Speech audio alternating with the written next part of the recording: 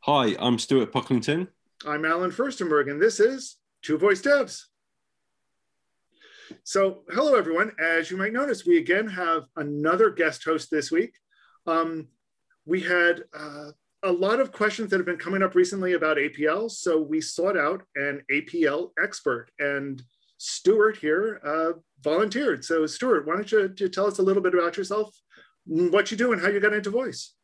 Yeah, sure. So I'm based in the UK, in sunny Nottingham, and I got into voice development probably about, it's getting close to 4 years ago now. So, I started off by getting a Echo Dot. I think I got it for Christmas a few years back.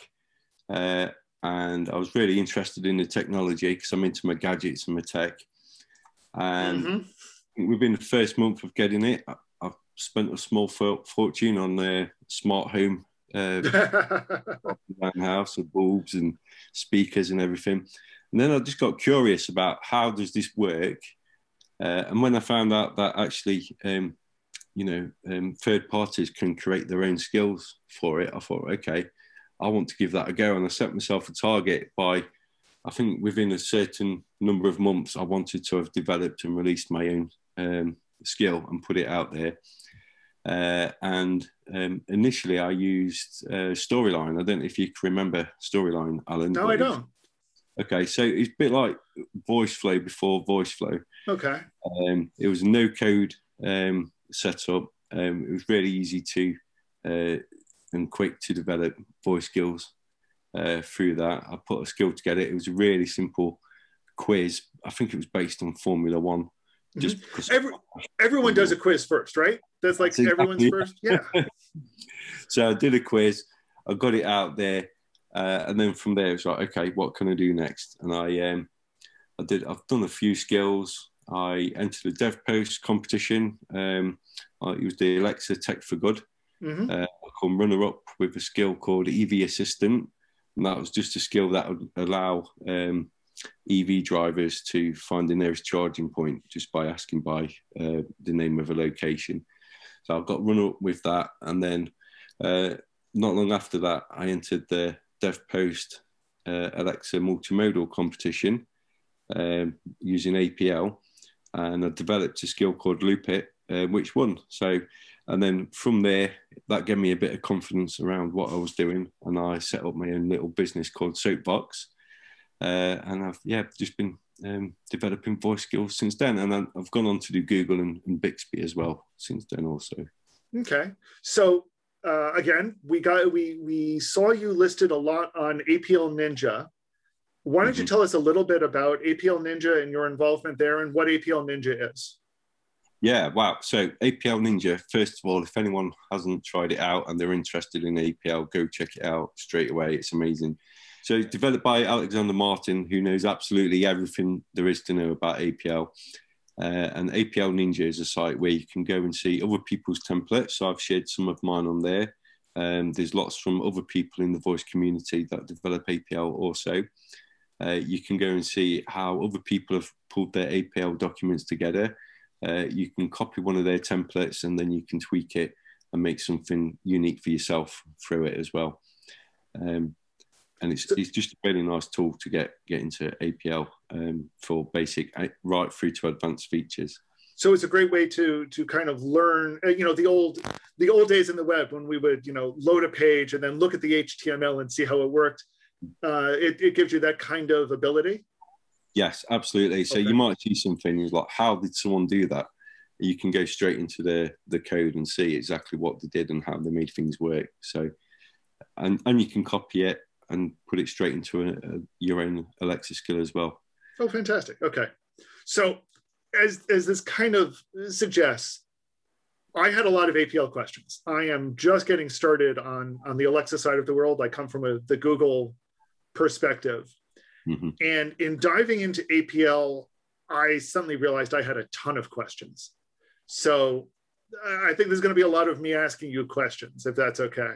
APL, as I understand, is the Alexa presentation language, and it's kind of a templating language. Do I describe that right? Yeah, I think that's a fair way to describe it. So it's just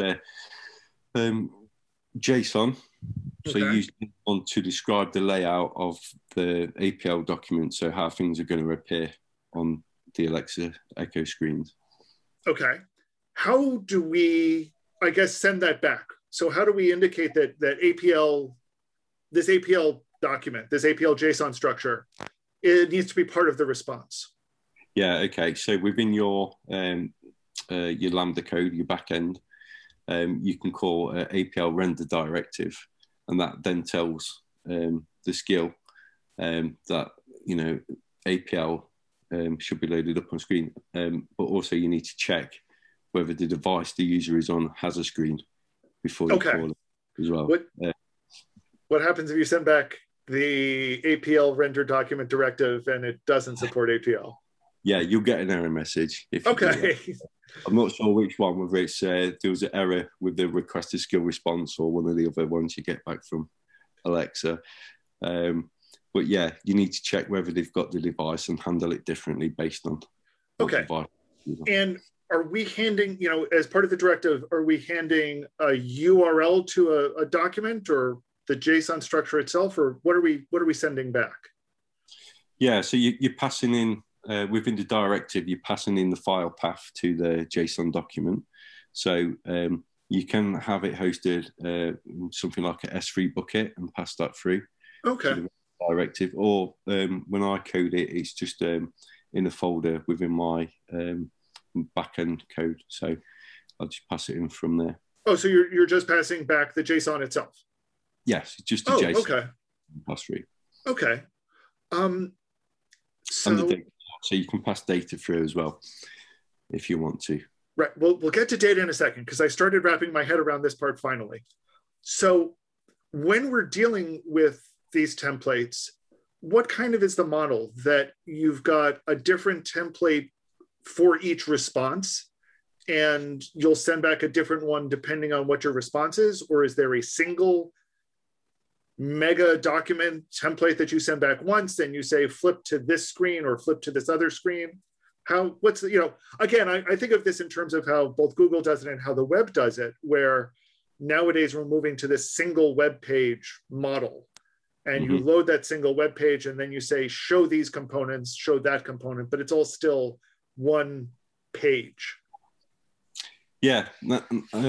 So I suppose it depends on how you're using your intent and your APL design. So you could have one APL template that you use throughout the entire skill, which might be fine, but you'll be limited in terms of what the user can see, and it'll feel a bit repetitive. But what you can do for every intent handler, you can pass through a different APL template through to it. So the normal routine is, you just pass back the template that makes the most sense at that time. Yeah, and if you've got two intents where you can reuse the same APL template, you might just want to update the existing APL document rather than render a brand new one. So you can do that as well. So you've got the choice. You can update an existing APL document loaded in memory or render a brand new document. Got it. Okay.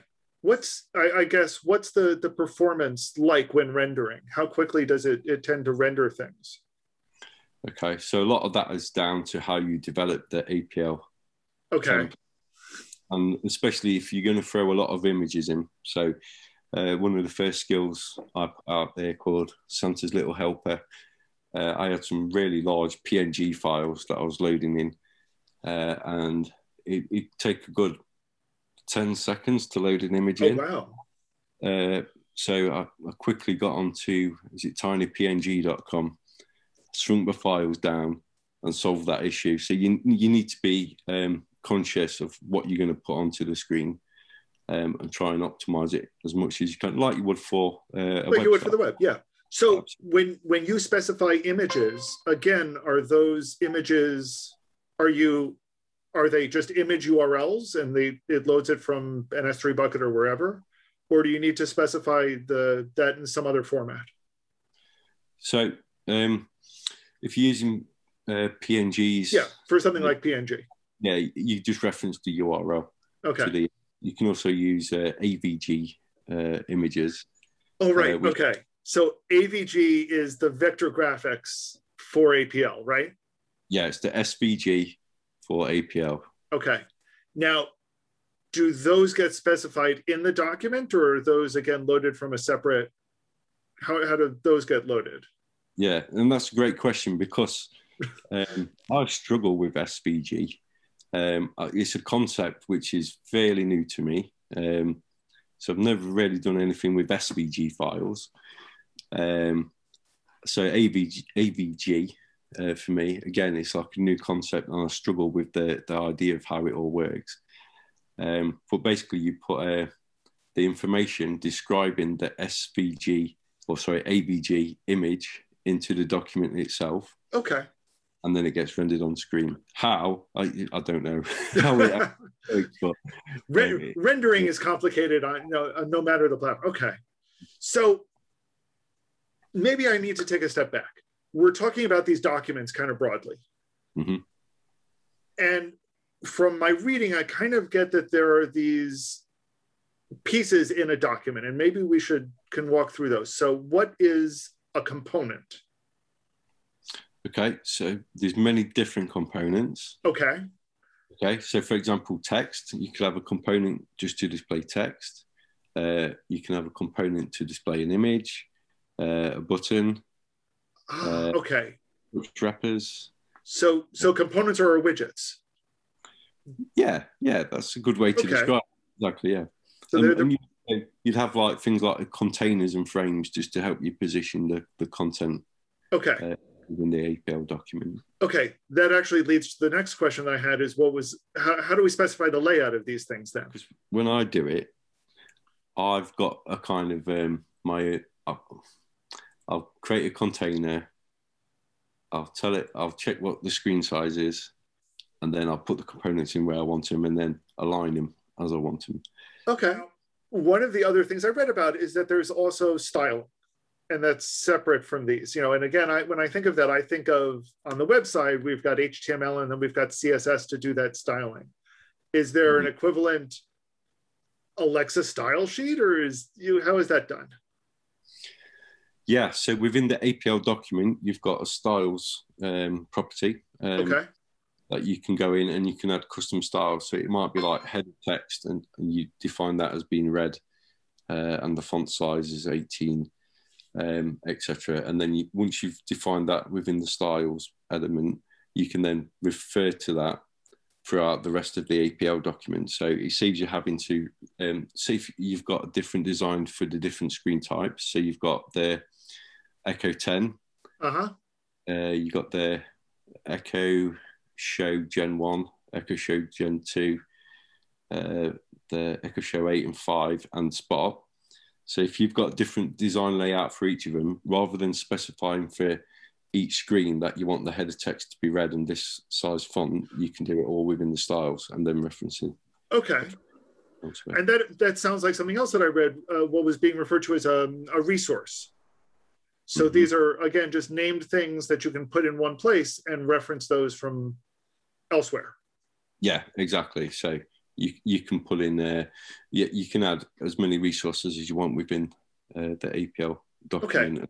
So you mentioned the different display types. Mm-hmm. Do you do all of the different display types in a single document, and how do you specify the different platforms that it'll run on in those cases? Yeah. Okay. Or that it will display on. Sorry. Okay. So I've seen this done a few different ways, and if you go on APL Ninja, that's a great place again to look at and see how people handle it. People do it slightly differently. So when I first started developing APL, I'd develop a different screen layout for every single device that was available to do APL on. But I've changed the way I approach it now. So now I'll do one design for rectangular devices, and then I'll do one reluctantly for the Echo Spot because it feels the Echo Spot is, I've got one in my bedroom, and I do like it, but I don't like developing APL for it just because it's round and it's awkward. Dealing with shapes like that are tough. So Yeah. the ones that you deal for the rectangle, do you then just change the spacing and the styling for each one? Yeah, absolutely. So you reference a different style based on the. Oh, okay, that makes sense. So for example, the Echo Show 5, which is the ratio is different to the other rectangular devices. Mm-hmm. What I might do is just tweak the positioning of certain components on the screen to suit. Okay. Now, one of the things I read says, and then we've got a package which bundles this all together in multiple documents.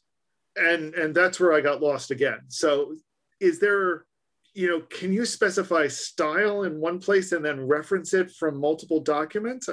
Is that how it works, or do you not, or is that more complicated than it tends to be worth? It is more complicated, but yeah, it depends on the use case. So you can split up an APL document, and people normally only do this to get around the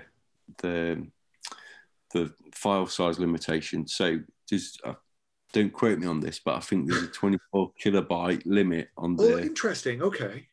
So, yeah, on the file. So I've run into this before, where my document size went over that, and it just refused to render. Interesting. Okay. So you can split up your APL document into two parts. So you can have the kind of meaty, chunky part of it hosted on a S3 bucket, and you just pull that into the APL document after it. Well, I suppose it's as it's rendered, it's pulled in, but it doesn't count towards the file size limit, so you can avoid hitting that limit in there. Oh, interesting. Okay. And so as part of the directive, you would then say that you're loading in more than one document? You can specify multiple documents to load in, or? Yeah, so in the directive, you're still pulling in one document. Okay. But within that APL document that you told the directive about is a reference to the other half of the document. Oh, okay. Okay. So it can reference other documents that have the other components. So you could create, for example, a document that has the style, and then in your other documents, you'd load in that style portion document. Ah, okay. Yeah. That makes a couple of things make a lot more sense. Good. Okay. More effort, but it might be worth it depending on what you're doing. But then I suppose if you've got multiple different APL documents in the same skill, or whether you're reusing it in other skills, then it might be worth going to that effort to do it. Got it. Okay. Things are starting to gel. Starting to. Okay. So let's flip to the other side of this and say you can also, in addition to the template, you can also send back data. Or sorry, in addition to the document, you also send back data. And when I saw that, it finally kind of clicked in my head that the document was a template, because in that template, we're going to be referencing just like a variable data that we've stuck in this data. And that data is, I mean, it's just a set of name value pairs, basically. Yep, absolutely. So you pass that through binary data source in the APL render directive. And within there, you can put whatever data you want, you pass that through into the APL document. And an example of using that would be if you want to display a score, which changes over time. You can just pass through the score through the data source, and the APL document will render whatever that score might be at the point in time when it's rendered. Okay, and that makes perfect sense. I mean, that's that makes, I mean, that's essentially what makes the page dynamic. Yeah, absolutely. Speaking of dynamic, one of the things you mentioned, one of the components you said was a button. Yes. How does that work? So if I press a button, what happens? When you press a button, so I tend to use a custom image with a touch wrapper wrapped around it. So when a user pushes a button, it sends an event back to the skill, back end. Okay. And then detect and then handle like you would if it was a touch with voice, as people like to say. So you can handle touch events like you can a voice event as well. Okay, and that generates an Alexa event. Yeah, so that's one example. You can also use buttons on screen to actually update something within that APL document without calling another intent handler. So you can update things on screen dynamically using buttons as well. Okay, so let me address the first one first, because that one I have my head wrapped around. That's a regular Alexa event. That's something that Mark and I covered last week. Okay. So I almost understand those. That's straightforward handling. So and that's the rough equivalent on the Google side of sending what we call the send text query function call. How do you do something in APL itself? Okay, so it could be a button that just triggers a command. So you could have commands set up within your APL document that you fire off a button touch. What's a command? Hang on. Okay, so the way I like to think of it is a command is just a set of instructions that tell a component within the APL document what to do at any given time. So I use it a lot for animations within an APL document, and I'll normally just do that as soon as the document is rendered. I'll have a sequence of commands that I trigger, which can do things like make an image rotate or move around the screen, or you can use it to, like, say, wait 5 seconds and then update the text. So instead of saying A, it will now say B, things like that. Okay. Are these commands JavaScript? What are they? Yeah, so it's definitely not JavaScript. Okay.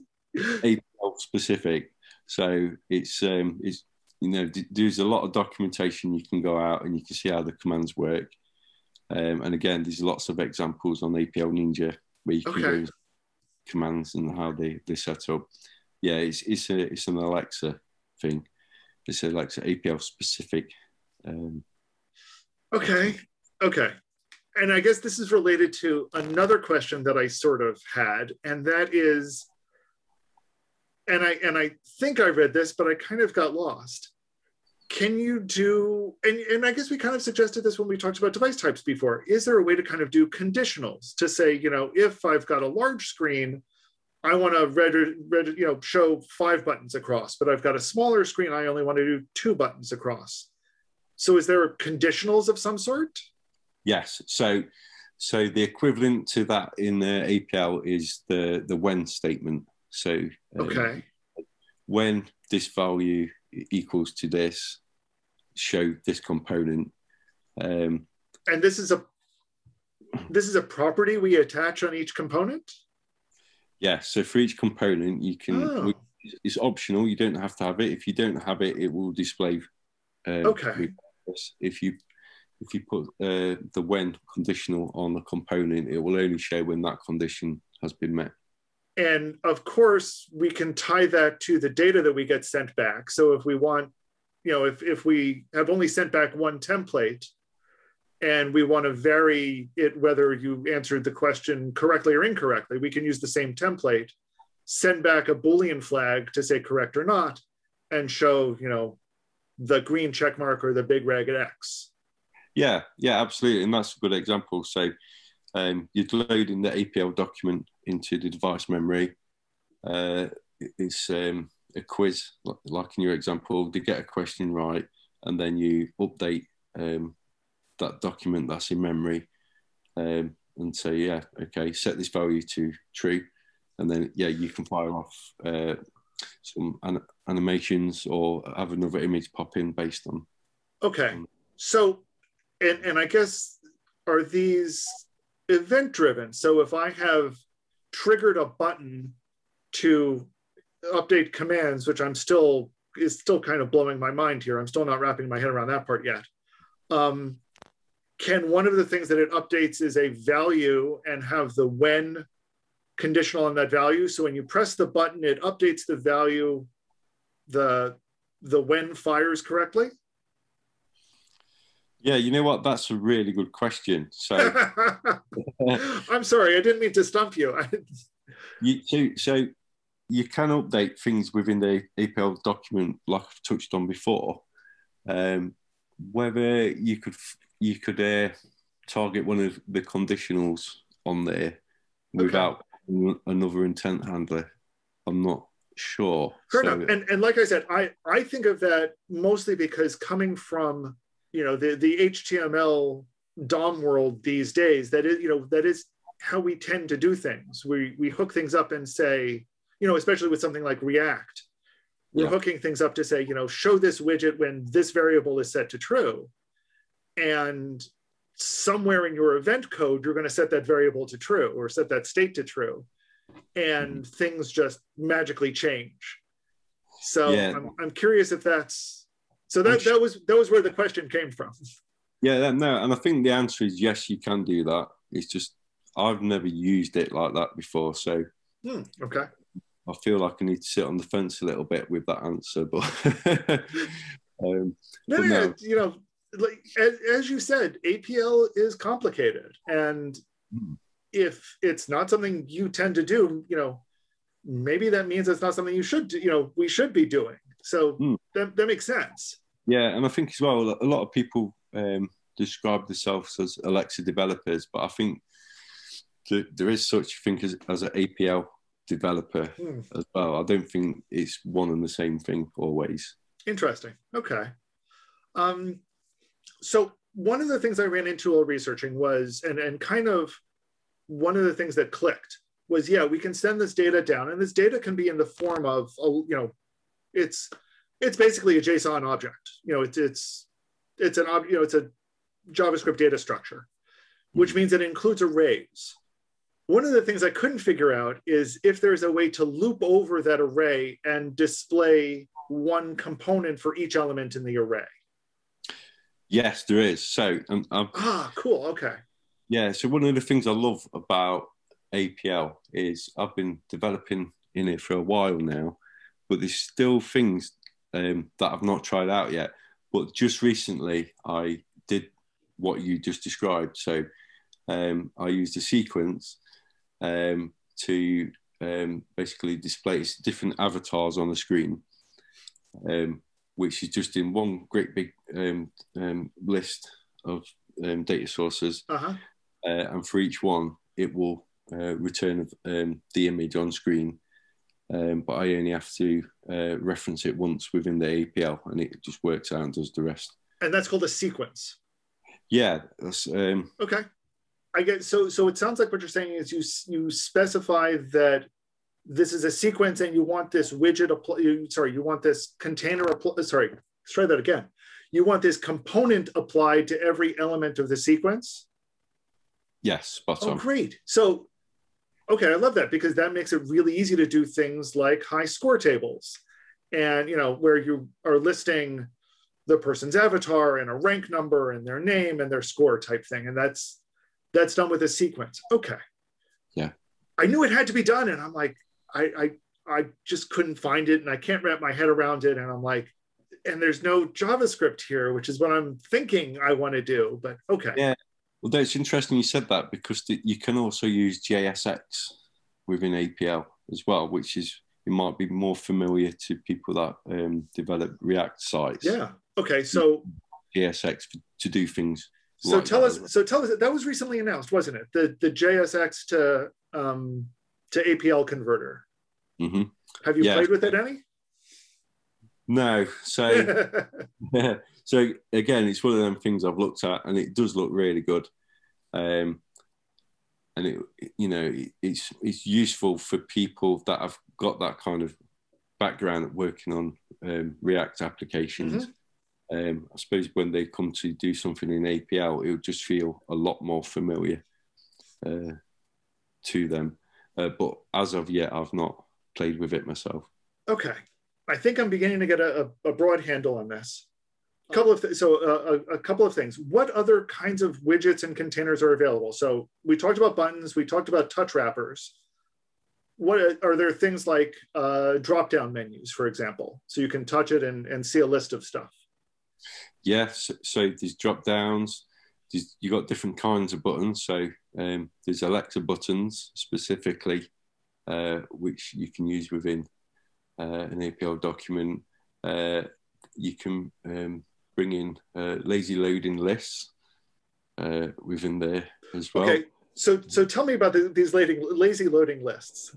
Okay, so again, this is another component or feature of APL that I've not touched on myself just because I've not had the need to. But essentially, and it kind of links in with what we've just spoken about. So say you've got a list of 100 items. You might display 10 items at a time on screen. And then when the document renders, rather than calling in all 100 items in that data list, it will only call in, so it will call in items 1 to 10. And then when you start to scroll on the screen, it will only call in additional items when it needs to. So when you start to scroll up, it might call items 11 to 20. Okay, so. And so on and so on. So in the data that we send down initially, we send down just the 10? You send all of it. So okay. But it will only render on screen when it needs to. So okay. that will have render time on your device. Got it. So it's render time, not transmission time. So, so this isn't a way to say, you're only sending down 10 because that's how you can get your data out of your database the quickest. And when it gets to the list, it triggers an event to get another 10. Yeah. So when you passing through the data, you would have already got that data out of your database already. Okay. So it's all there ready to pass through. And it's just a case of, it will render 10 at a time. And you can change those values. So you could say display 3 at a time, for example. And I think the recommendation is you pass, it will display 3 times more than what you need. So if you can see 5 items on screen, it will render 15 items. So you've got a bit of time while you're scrolling, and then it will start rendering the next batch. Yeah. Okay, makes sense. Any other interesting widgets or containers that are available? Keyboards. There's so much in APL.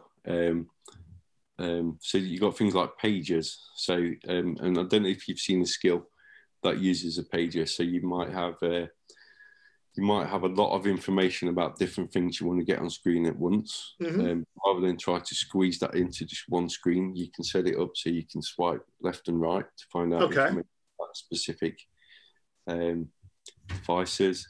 I've seen APL which uses like a karaoke effect, so it highlights text at a certain time. Okay, I was going to ask about that because that was something I saw reference to, and it very much surprised me because that's something that we have on the assistant side that uses SSML's mark tag.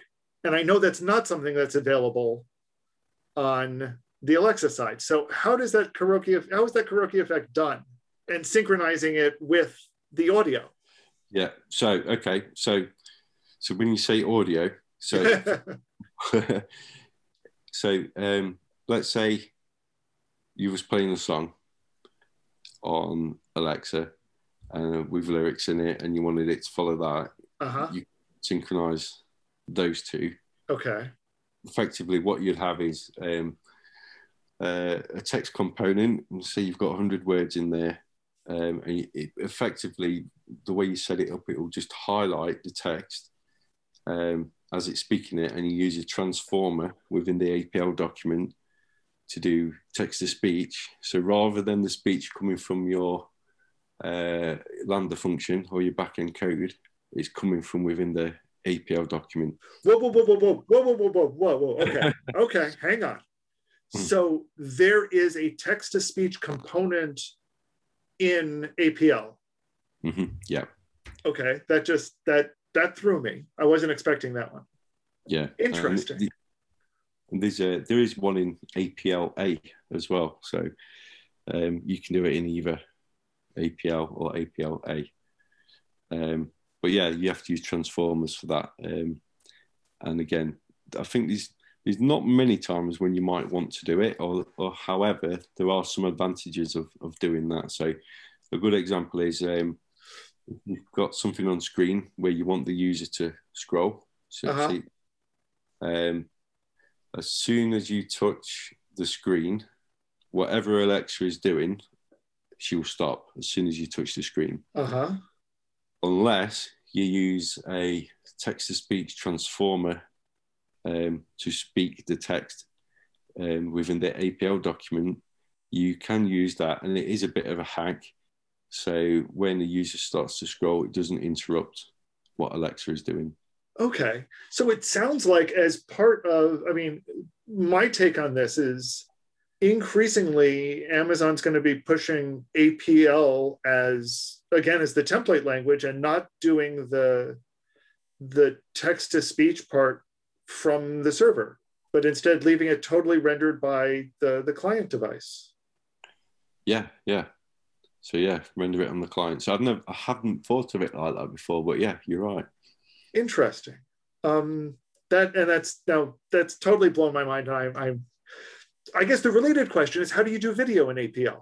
Okay, so yeah, so again, with Alexa, there's two ways of handling video. So you can use the video player directive, or you can render it within APL itself, which has got its benefits, its pros and cons, versus doing it in a video player. So what are the pros and cons? Yeah. Okay, so when you're using the video player directive, when that video plays, effectively, your session within that skill has ended. Okay. So it's the same as the audio player. You lose control. You're out of session at that point.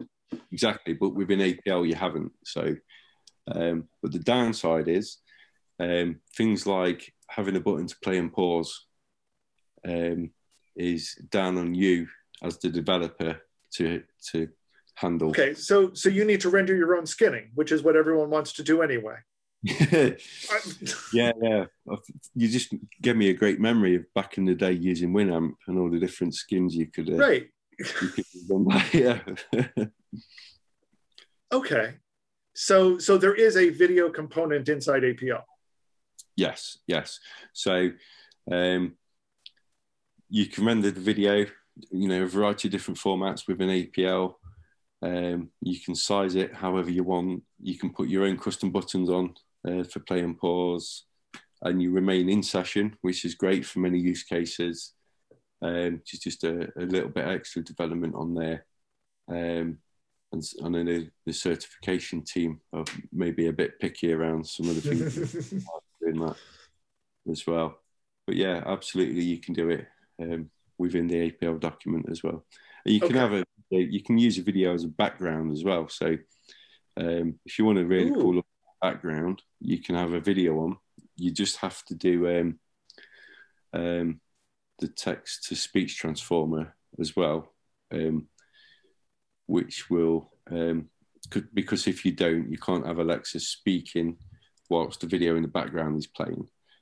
If that makes sense. This text to speech transformer is really blowing my mind here. Okay, I think that's almost. Oh no, one. I guess so. Two final things. One is, recently they released the Echo Show 10, what I like to call the Dancing Echo, which and I kind of found out there are extensions called choreography extensions. What are extensions?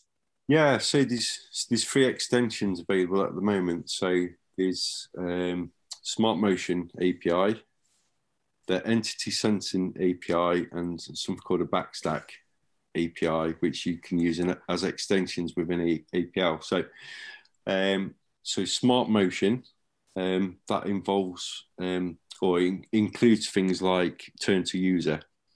So when I invoke a skill and Alexa wakes up, it will detect where I am and it will turn the screen to face me. Mm-hmm. Okay.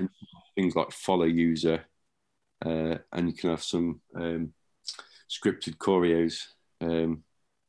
Is that right? How you pronounce it, choreo? I assume it's short for choreography, so I think it's choreo. Yeah. Okay.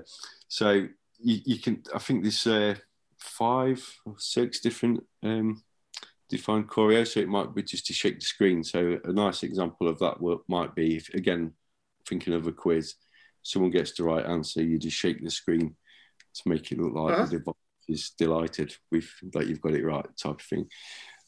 The sensing API, and this one is really cool. So there's something in it where you can say effectively work. So say if you've got 2 people stood in front of the Alexa device, it can work out which one of those 2 people are the most engaged, and then you can use that information and turn to that user rather than the second one. I find that really fascinating. I've not got what the new Echo show, the Dancing Echo, myself yet, but I can't wait to get one and play around with that, because just the sound of that sounds fascinating. How does it know who's the most engaged person? Yeah. So these extensions sound like they come from Amazon. Mm-hmm. Are there extensions that come from others? Can anybody write an extension? So, to the best of my knowledge, no. Okay. However, reading through the documentation around it, it kind of makes me think they've hinted that they might open it up if it's not already, and I've just missed it. But yeah, I think there's the possibility. Okay. So, okay. And I could be wrong on that. It's just, to the best of my knowledge, there's only the Alexa defined ones in them. Okay. So I guess my final question is, all of this is amazing, and I know that you can test it using the simulator. Mm-hmm. What happens when you actually deploy it and there are errors? Is there a way to do debugging? Is there a way to do logging? No, not really, no. So okay. The best way, and the advice I give everyone, is test it within the developer console, the test simulator, but always test it on a real device as well.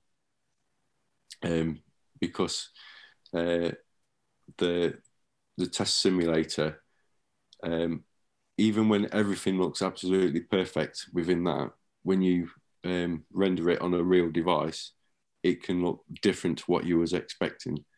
And it could be something simple like you've got text, and let's say you've got it in the top right-hand corner of the screen.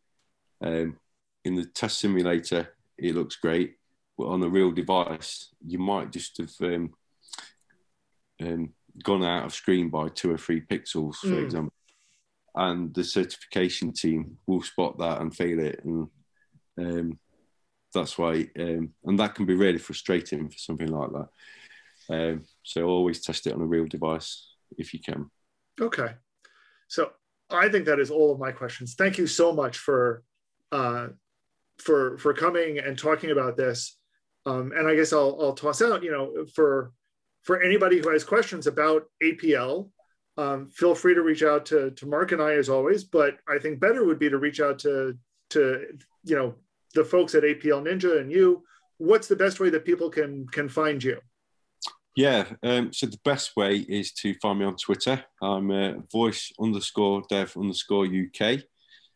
Yeah, and if you follow me and send me a message on there, I'll look out for any messages that come through and get back to you as soon as I can. So fantastic. I get to start playing with this a bit. I am sure that I will be reaching out to you, and I'm equally sure, as APL changes over time, we'll probably have you back again in the future. So Thank you so much for joining us today. No, thanks for having me, and I'd love to come back sometime. So we look forward to everyone else's questions and to your return on some future episode of Two Voice Devs. Take care, everyone. Have a good week.